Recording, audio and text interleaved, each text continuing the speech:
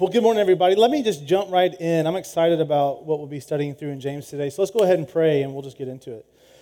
God, you are so good, and we thank you, Lord, for a place this morning to come just as we are. Lord, to come as a people along the way, to come as a people searching, some people hurting, some people experiencing kind of the up of life and victory, or maybe even just walking in joy in all things. God, I know that we are all over the place, coming in with, if there's 80 people in here, coming in with 80 different stories and 80 different journeys that brought us to this point. But God, we know that, Lord, you are working in a very intentional way for the sake of each one of us to come to an understanding of who you are, Lord, that we could know redemption in Christ and we can know our purpose in this world and be a part of just glorifying you and calling others in. So we give you this time, Lord. I pray that by your Holy Spirit, you would illuminate your word. God, take the words that I speak and catch them on fire. I know that if that doesn't happen, nothing will be accomplished. And so, God, we plead your work today. We thank you that you are always faithful, even when we are not. And may your name be lifted high. In Jesus' name, amen. Well, great. This is our second week through the study of James, and if you're hot, we turned the air on. It was cold when we came in, then it was hot when everyone else came in, and so hopefully it'll cool off. I remember like 3 weeks ago, it was steaming in here, so hopefully we won't get there today. But we're in our second week of studying through James, and this is really fun for me. I'm glad to be working back through a book.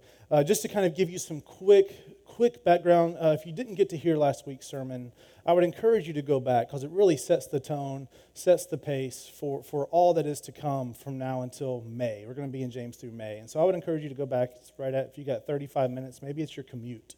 Listen to it. It's on our app, or you can go to our website.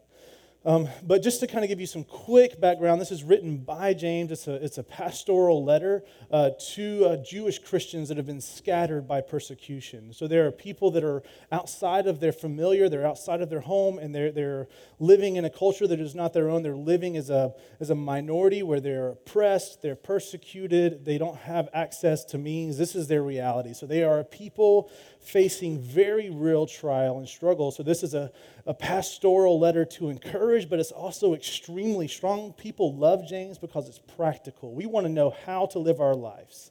We want to know what it means to live for God as a Christ follower. We want to know, and that's what we love James for, is that it's practical.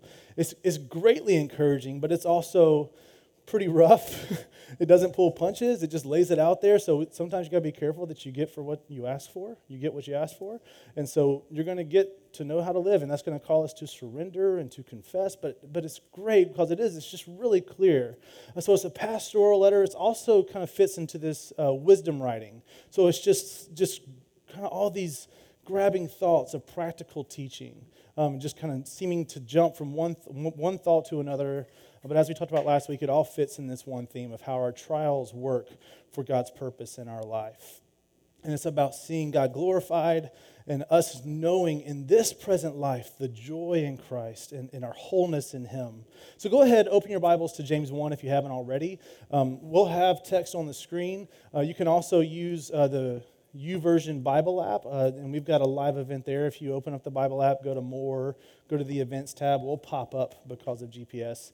That's got our text there as well as some questions for further reflection. We're going to be looking at James 1, 5 through 8 today. But before we get to our text today, I thought it would be great to kind of put a bow on something from last week that we didn't really mention. James 1:4, it says this. It says, "And let steadfastness have its full effect, that you may be perfect and complete, lacking in nothing." And that's in the context of going through trials with joy. And we talked about there's joy because we can know that God is sovereign and working and that He's good in all of our trials. He's sovereign over our struggles, so we can have joy because we know that He is faithful to do His work. We know that He is always actively working. And so we talked about last week that in our trials we can have joy because we know that God is doing the work of strengthening our faith through the trials as we persevere, and that God is making us more into His likeness through that perseverance of trials. So that results in the steadfastness bringing us to this place of being perfect and complete, lacking in nothing. And so we talked about that, and when we come to this word perfect, we have to see this here in the right way. The word complete the word complete is a very important word. In the Greek, if you care, it's the word holokleros, which, it equals this. It's to be whole, it's to be healthy, it's the picture of wholeness, the healthiness of all of self, the emotional, the physical, the spiritual, and the restored life. Because you see that when we were created by God for fellowship with Him. We were created in perfection. But in our fallenness of our sin and the fact that Adam and Eve fell and we have all sinned against God, a fracture occurred. If you recall, if that sounds familiar or if that's brand new, at that moment, everything fractured. Every relationship that mankind had fractured. The relationship of self, the relationship between one another, the relationship we have with creation, and ultimately the relationship we have with God. So at that moment, we became a fractured people. So what James is pointing us to here is that the work done in Christ is the one of restoring that fracturedness, the one of restoring us to wholeness. And then, so he's talking about this complete restoration, this complete wholeness to where, yes, we are made new. We are made to stand right before God in Christ, in His righteousness. But then he's also showing us how to live out this wholeness. And so that's what we're working through here through this entire book. This whole first chapter sets up the rest of the 4 chapters. And so we'll see all the themes introduced here, and these are all the ways in which God is showing us how to live out our wholeness that He accomplished in Christ. Man, if you think about popular psychology, if you think about all the blog posts, all the things you read, it is somehow related to knowing yourself, to being satisfied with who you are, to being whole. It's an occupation of everyone's mind. And so we're seeing, so this should pique your interest. One of James' key objectives is to show or remind you that God has made you whole in Christ. And then he wants to show you how to live a whole life for the glory of God, an undivided life, if you will. So we think about this. This is a life with the internal and external consistency, where the motivation of your heart and your mind match the realities of your behavioral life. This is because of the reality of our transforming and liberating relationship with our Heavenly Father made possible by Jesus Christ. So it's extremely important because as we move forward, we want to have that momentum pushing us through this text. That is the invitation to wholeness as well as the command to wholeness. We talked about last week that this should result in a radically God-centered life, permeating all of who we are. We're just carrying that forward. So with that being said, let's jump into our text for today. We're going to read it in whole and then we'll break it down. So James 1, 5-8, it says, "If any of you lacks wisdom, let him ask God, who gives generously to all without reproach, and it will be given him. But let him ask in faith with no doubting, for the one who doubts is like a wave of the sea that is driven and tossed by the wind. For that person must not suppose that he will receive anything from the Lord. He is a double-minded man, unstable in all his ways." So as we said, although much of James seems like he's just pulling thoughts from a word cloud, he's just sitting there kind of letting his mind wander and thinking of circumstances and just writing to them. And that may have been what he was doing, but here we can see that without a doubt there is a train of thought from verse 4 to verse 5. So as a matter of fact, as I said earlier, as we've split up these verses over the next few weeks, the thought that was introduced in verses 2 through 4 actually kind of has a bookend in verse 12, which we'll get to in 2 weeks. So there really is this continuation, especially in the intro. So what is James teaching us today? What's he teaching us today? I don't know about you, but when I read these verses, I find myself wishing that James would have just stopped after verse 5. Verse 5 is great. You remember what it said? It said, "If any of you lacks wisdom," I know I do, I know Amber knows that I do, "let him ask God, who gives generously to all without reproach, and it will be given him." That's good. I like that. I wish he'd have stopped there. I get the value of asking for wisdom. You think about today, the world that we live in, there's so much shifting culture, and man, there's shifting political landscape these days.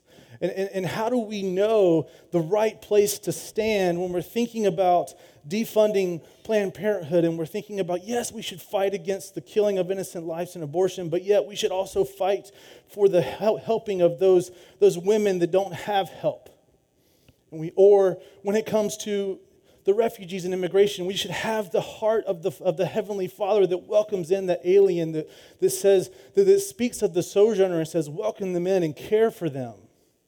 And yet, it makes sense to you have a lock on your door for a reason, right? You lock your doors at night for a reason. So then to think about, yes, we should think about protecting ourselves, but yet we're supposed to have this, I'm supposed to love people. The greatest commandment is to love God, and the second one is to love people.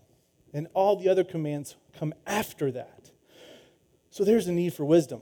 That's not our talk for today of what do we do about those things, but we see the difficult place for us that are finite, for us that are just trying to figure it out, for us that don't know all that God knows, but yet we want to be faithful. So we see that there is a value in asking for wisdom. I'm grateful for verse 5, and hopefully today we'll see why we can be grateful for the rest of the verses. But when I come to verses 6 through 8, I'm like, James, why did you have to go there? Like, it was going so good, man, and you just had to ruin it. Like, I think about, I'm so glad I don't have to go on first dates anymore, because that was like a common experience for me. But it's more of like what she said, like, you was just going so good, Heath. But thankfully it got me to Amber, and none of those other ones worked out. So praise the Lord, right? But, you read verse 5, and you're like, man, I'm encouraged. And then verse 6 says, but let him ask in faith with no doubting. For the one who doubts is like a wave of the sea that is driven and tossed by the wind. For that person must not suppose that he will receive anything from the Lord. He is double-minded, unstable in all his ways. And I'm like, man, that 6 through 8 sounds a lot like me. I'm like, how did these come together? Well, let's do it. So verse 5, what is the implication of verse 5? Here's the implication. Here's what it's saying. We lack wisdom, right? We know that. We lack wisdom, and we need to ask for it. We need to ask for it in order to be complete or whole, as we were talking about. So we lack wisdom, and we need to ask for it. So first I'll say this. We must see that wisdom is from God, and it's about God. It is from God, and the aim of wisdom is actually God himself. I appreciate David Platt and the observations that he made of what it is that we lack when we lack wisdom. And he put it this way. He says, when we lack wisdom, we lack knowledge, perspective, and experience. We lack knowledge, perspective, and experience. When we lack knowledge, we cannot know all that is going on. We lack perspective. We cannot possibly see things from every angle. We just can't. And we lack experience. We lack experience in what it takes to do what is required. We're out of our depths. Now that's us. We lack experience, perspective, and knowledge. But God, on the other hand, what about God? God possesses all knowledge. He is omniscient. God sees from an eternal perspective because he is eternal. There is no past, present, and future. He sees it all at one time. And he sees it all. And in Christ, God has experienced every trial that we have, and he has prevailed over them. So when we lack wisdom and we ask for it, what we are saying is, yes, we are lacking in these things, and if we want to find growth in these things, then we actually must pursue our eternal God. You cannot overcome the confines of our finiteness, the fact that we are human. We are none of those things. We are not omniscient. We do not exist out of time, and we have not experienced everything. We cannot overcome these confines of humanness or the finiteness by seeking out other finite things. By seeking it out in this world, we must turn to the eternal, our eternal God. A definition of wisdom that I've always appreciated is this one. It is that right knowledge, wisdom is right knowledge rightly applied.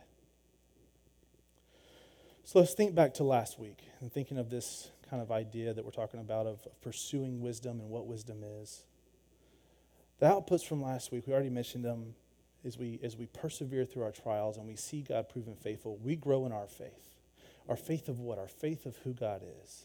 That we can say with confidence that he is faithful even when we are faithless, because he cannot deny himself, because he is unchanging, because he is eternal, because he is sovereign, because he is good, because his mercy and his justice never conflict. They are always fully expressed to the fullest degree that they could possibly be because they are simply who he is. So we grow in our faith. And the other output is that we are made more into the likeness of God. We were created in his image and fullness, and that was marred, and now we are being restored. So that is restoration. Again, it's the restoring of what is fractured, that which was fractured being mended. So when we say we want wisdom, we're essentially saying we want God. Rightly applying our understanding is a work of the whole self, the transformed self, the one that was old at one time and has now become new, the one that was dead and now has life. So applying this understanding is a work of all of it's a work of all that we are, and it affects all that we are. So do you see how this is rooted in what we said last week of trials making us more into his likeness? Are we getting there yet? See, God is working for us to know him and for us to be known by him. One of the things you'll hear here a lot is the importance of working to know and be known. And God did that work first.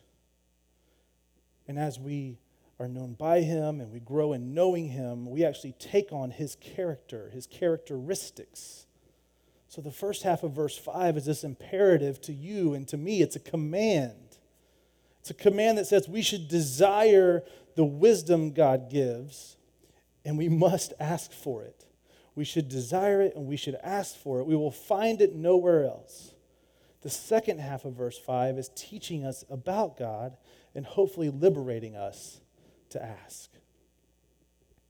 So what is this quality of God's gift of wisdom that he gives? The quality of God's gifts is a direct expression of his own character. Verse 5, it comes to where it says, who gives generously, speaking of God, who gives generously to all without reproach, and it will be given him. So ask, because God gives generously to all without reproach, and it will be given him.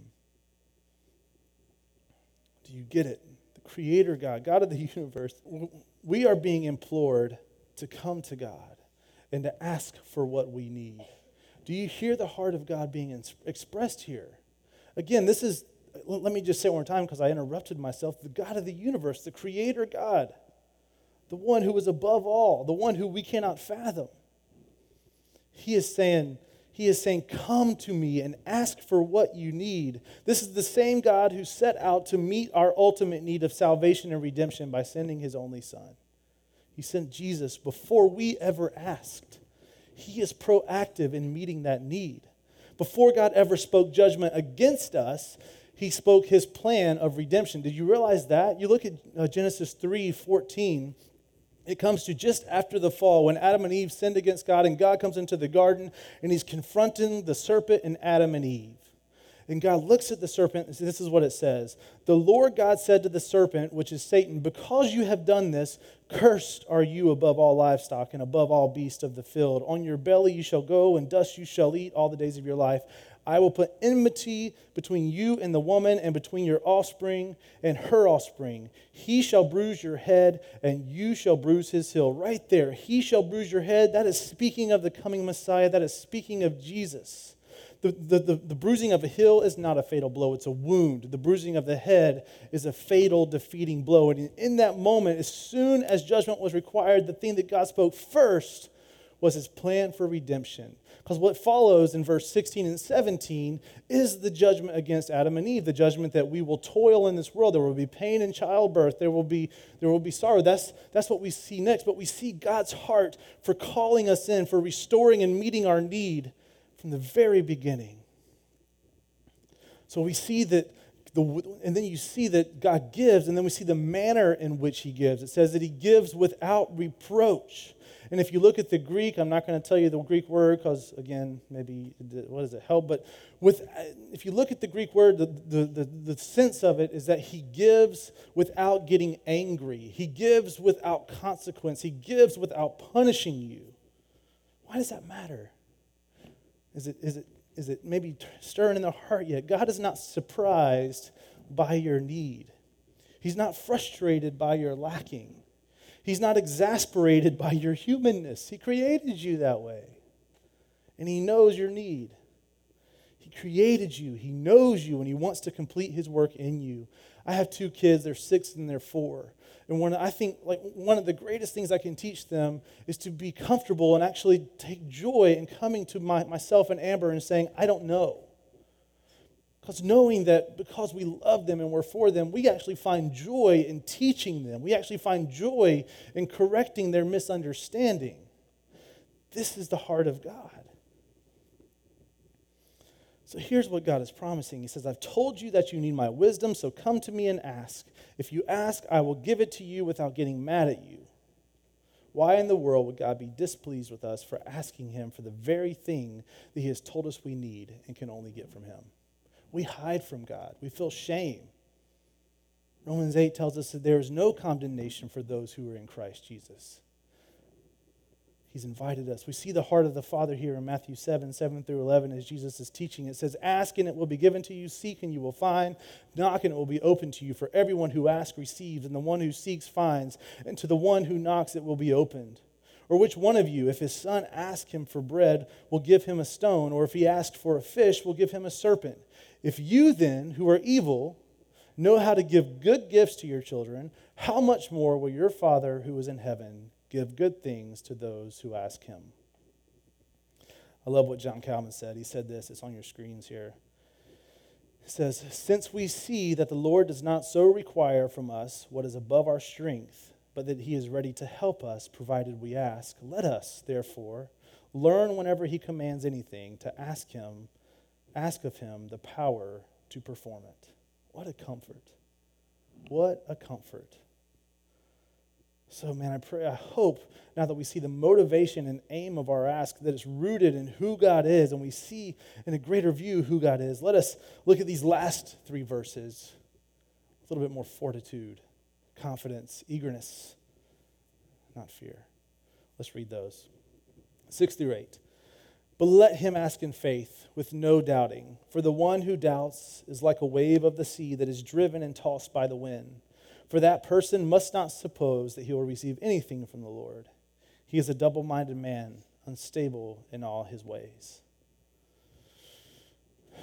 So there is this theme of faith just flowing through all of this. We are told to ask in faith. And just as I think about that, I try to think of the full heart of God and the expression of what we're being called to here. I think about to ask in faith is to ask from within the reality of who God is. Our confidence of our ask is not in us, but in him. I love the illustration a friend of mine used to share, and I identify this. I remember the first time I walked on frozen water. I went up to Michigan, and I had been out there in the summer, and I went swimming in this lake, and it's one of those lakes that had a floating dock, and we swim out to the dock. And I remember coming out later that winter, and it was just snow, and it was freezing. It's up in like northern Michigan. And they're like, Heath, let's walk out to the dock. And I go to the edge of the lake where I once swam to the dock, and I look at the dock, and I was like, no way. I'm not walking out to the dock. And they're like, come on, you can do it. I was like, no, how do I know that ice can hold me? And they were like, they kind of nudged me, and they pointed out, out at the middle of the lake. And there's this big full-size pickup truck with a snowplow in front out there driving around making an ice skating ring. And they're like, Heath, I think it's going to hold you. Now, and then I walked out to the dock. Now, if they would not have shown me that, and they would have drugged me out there kicking and screaming, would my belief about that ice affected at all if that ice would have held me or not? It didn't matter what I thought about the ice. The ice was 1.5 feet thick. It would have held me no matter what I thought about the ice. This is the confidence of our faith. It is not the strength of us that makes our faith effective. It is the strength of the God which our faith is in that is strong. This is the beauty of asking in faith. It is asking from within the reality of who God is, knowing that we are growing. Have you ever heard the word sanctified? It is the word of being made more like him over the work of our salvation in this life. We are saved in Christ, but then we are working out salvation in the fact that we are being made more like him. That is this picture. We have a freedom to rest in the strength of God, and that is where our faith is strengthened. The confidence of our ask is in Him, not us. Faith calls us beyond ourselves. And then we see here, it says, ask in faith. It says, with no doubting. And if you were here when we talked through Habakkuk, you're like, wait a second, that contradicts what we said in Habakkuk, because we talked about the experience of faith. There is no faith without doubt, because, again, faith is the belief in what is not seen. So if you don't doubt, why do you need faith? And so we talked about how it is just important to doubt well. So does this contradict? Let's work through it. This word doubt is this word diakrino, which is without hesitation, with full confidence. That's the true sense of this word, without hesitation, with full confidence. So ask in faith, without hesitation, with full confidence. Why can't we do that? Because of who God is, not in our understanding. One who doubts is like one tossed by the waves, it says. We read that in Ephesians 4. We studied that a couple years ago. But waves are of this world. Waves are like our circumstances. And if all we do is define what is true, what is right, what is good by the finite things of this world, then the world will just sweep us to and fro. All we'll see is the waves hitting us. We will not be able to see that there is one who controls the waves. You remember what the disciples said? Who is this, that even the winds and the waves obey him? And so the one who doubts, the one who asks without full confidence, is the one who is leaning on his own confidence, not who God is, and therefore the circumstances of this world just thrash him about. Who is God? Do you know? Do you believe that he is, once again, we say this a lot, I can't say it enough, that he is sovereign, he is creator, he is holy, he is good, he is loving, he is just, he's omniscient, he's omnipotent, he's unchanging, he's compassionate, he's sacrificial, he's benevolent.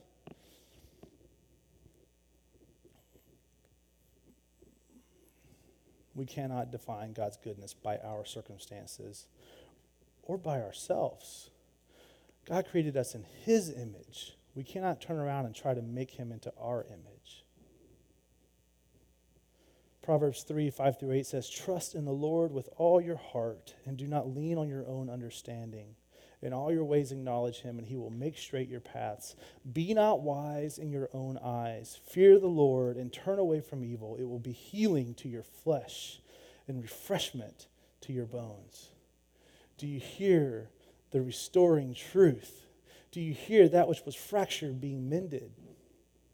So what do we do with these last two verses? Last week we were left with the charge to pursue a radically God-centered life.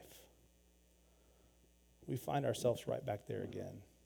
Verses 7 and 8 are describing a kind of spiritual schizophrenia. To be double-minded is to be double-souled, as we see here in the text, if you were to kind of dig into it a little bit. Double-minded is double-souled. One part of you cries out, I believe, while the other half cries out in disbelief. You're like, no, Heath, that sounds like it's impossible to escape. Well, let me clarify a little bit. This describes a reality beyond our prayers. It permeates all of who this person of faith is in all of his ways. It infiltrates and overcomes your personal life, your spiritual life, your social life, your professional life. And again, this will continue through all of James. So lock this away. Hold on to it. Let it become a filter in which we understand. We have to remember that the fractured self being restored and presented whole once again is the work we are seeing here. So this duplicity affects this person's kingdom effectiveness. We were saved for eternal security and hope, but we were also saved for a kingdom purpose here today. We cannot be saved without following Jesus, not just into salvation, but following him into purpose. So we have to see this whole self. So how can any of us get past this duplicity? Because I feel when I read that I'm kind of doomed. So let's close by quickly looking at an account of a man desperately seeking healing for his son from Jesus. We find this in Mark 9. And I'll have the text we need on the screen, so you can turn there if you want, but it'll be up there too. In Mark 9, we see a dad who is desperate. His son, since birth, has had an unclean spirit that causes, he's been mute, and it causes him to go into horrible convulsions, to throw himself to the ground and to froth at the mouth, and even at times, throwing him into fires. It's just been this horrible, stressful existence, and he's desperate, and he brings the son to the disciples, and they try and they can't heal him. So now there's this commotion. They're trying to figure out why it's not working. Why is he not being healed? What's going on? And Jesus walks up and observes the commotion. He says, hey, what's going on? And they tell him, hey, he came, crazy stuff with his son. We tried to heal him, we couldn't. And Jesus is like, how long will you not believe? And then he turns to the Father, and we pick up there in verse 21. It says, and Jesus asked his Father, how long has this been happening to him? And he said, from childhood. And he has often cast him into the fire and into water to destroy him. But if you can do anything, have compassion on us and help us. And Jesus said to him, if you can, do you catch that? If you can, he says, all things are possible for one who believes. Immediately, the reality just hit the father like a knife in the chest. Immediately the father of the child cried out. Desperation continues and said, I believe. Help my unbelief. Jesus goes on to heal the boy to the astonishment of all that had gathered. How is this father not double-minded? This is extremely comforting for me.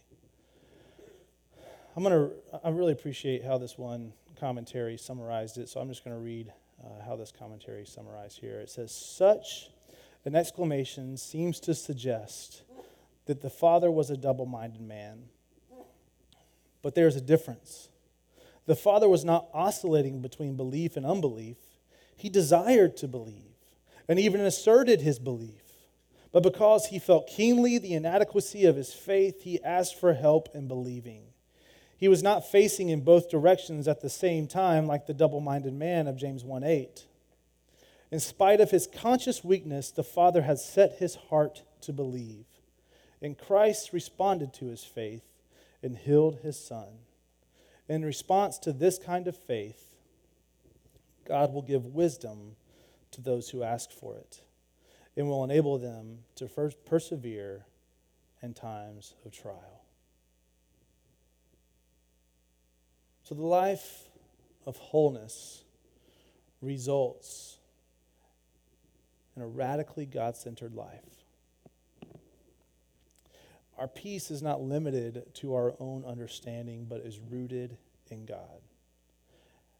As we persevere through trials and trust in God as we go, we will grow in our trust of God's wisdom and experience what it is to be whole in Jesus Christ. Because God is good. He is for his creation.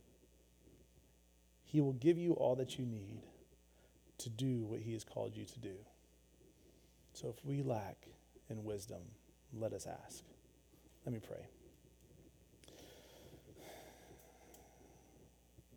So God, I just pray right now that the grace of this truth would wash over us. Lord, that as that happens, Lord, that we would find, Lord, all that we are strengthened, or given this resolve to pursue living this life out in our unperfect belief. Lord, we are marred by limited vision, finite knowledge, lacking experience. We just cannot get there on our own. But God, we thank you that ultimately the work here is what you have invited us into, of knowing you, being known by you, pursuing you, our Heavenly Father, the Creator God, God of all things, the one who is wholly transcendent and yet fully immanent. God, I pray that would wash over us. I pray that would result in a peace, in a freedom, and a courage. And I pray that we would also hear this charge, this command to pursue this life of of wholeness, not just experiencing wholeness in the feel-good way, but pursuing to live out the wholeness in a consistent way. Lord, our heart, our soul is one aimed at belief, even in our struggle to believe. Lord, you are good. You are God. And Lord, you showed that in Christ. So Lord, as we rest in the saving grace of Jesus, let us also live with absolute purpose for the renown of his name, knowing that the only hope for this world, the only remedy is found in him. And we, your people, are the ones who are charged to love our neighbors unto Jesus, to go out to the ends of this earth as you have given us opportunity and you've given us call. So let us compel each other to that. Lord, as the church, let us participate in the proclamation of who Jesus is, and let us participate in the building up and caring for the body of Christ. Lord, only you can help us do that. We love you, we praise you. Lord, continue to teach us in this time of communion. In Jesus' name, amen.